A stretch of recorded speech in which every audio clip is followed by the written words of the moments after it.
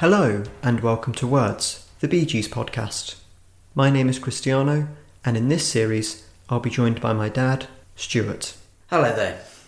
This is the first in what we both hope will be many episodes exploring the life, work and music of the Brothers Gibb. We'll be exploring the Bee Gees discography and also looking at associated albums, for example Barry Gibb and Barbra Streisand's Guilty in 1980, as well as unreleased material such as Barry's The Kid's No Good and Morris's The Loner. And we're hoping that by going through all of these albums, by chatting about every track, giving our opinions, thoughts and insights, that we'll be able to not only share our love for the prolific and amazing work of the Brothers Gibb, but also to shine a bit of light onto areas that aren't often spoken about or songs that aren't often played on the radio or discussed in general. So, Dad, you're just a little bit older than me, but you're really the reason why we're both here talking about the Bee Gees. Would you like to go into how you first got into the Bee Gees and why you love them so much? Yeah, no problem. The first single I brought was Saved by the Bell. Saved by the bell on your own carousel. Which was Robin Gibb. I think I was about 8 to 9 years old, and I was brought to by my parents, and I just loved it. And as well the B-side, which was Mother and Jack. Mother and Jack, they went to see the Emperor. Both really good songs, but I'd never bought any albums, so when I was that age it was just collecting singles. So I think the single prior to that was some bubblegum song called Sugar Sugar. And after that, I think I probably bought Boom Bang a Bang, another quality song. Without revealing too much ahead of episodes, just to let audiences know, what is your favourite Bee Gees album? Quickly, I would say one close second one would probably be Sizes and Everything. Very good choices.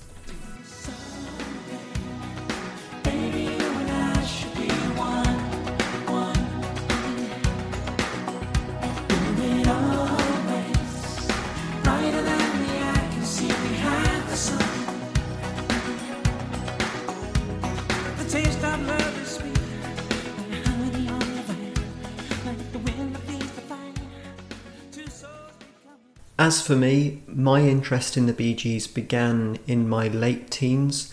The first album that I listened to was Horizontal.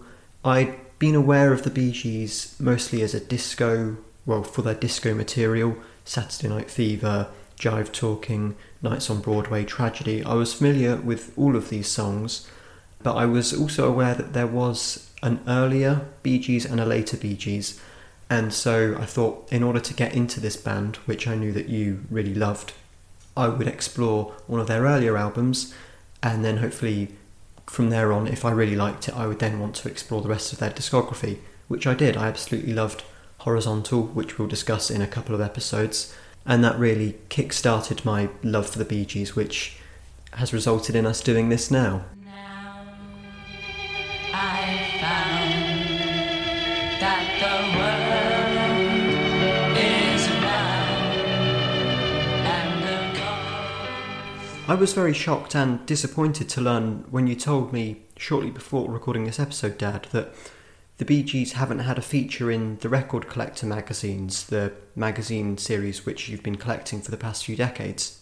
They've not done a feature on the Bee Gees since, was it 1987, you said? If I remember right, they did part 1 and part 2, and I think part 2 was about 1987. I think that's the last. Must have been promoting ESP, yeah. And what was the first Bee Gees album then that you heard fully? I didn't buy any albums, but the first one I heard was the Best of the Bee Gees. I think the one with the orangey cover. Mm-hmm. There's an album just released by Noel Gallagher, I think the High Flying Birds, and that's virtually identical. Obviously, without the Bee Gees on it, but yeah, very similar. Well, he said in a few radio interviews recently that he really is a great lover of the Bee Gees, which is great to hear. Yes, I heard that. That was on, I think, Pick of the Pops, where he's charted in 1967. Yeah. And after a couple of comments, he said that he was a big fan of theirs, so which is good. Yeah, always good to hear. Well, one of the things that most excited Dad and I about doing this podcast was not only discussing and sharing all of the Bee Gees' work, and there's about 20 studio albums worth of it, but it's also the songs that just haven't been released, either haven't been released officially or that only exist and only circulate as bootlegs, acetates, many of which we haven't even heard ourselves. I mean, I read only recently that in 1970, the year that 2 Years On came out, and just after the Bee Gees got back together after the split, there were around 110 songs that were written in this period. And I think only about 14 released officially. And yeah, the frustrating thing is that 1970, that has 2 Years On. Dad, I don't know about you, but that's one of my least favourite Bee Gees albums. Me too. Yeah, I find it one of the weakest ones. And yet, if you look at things that people have wrote, there are many good tracks, just that for some sort of reason or other didn't appear on the album.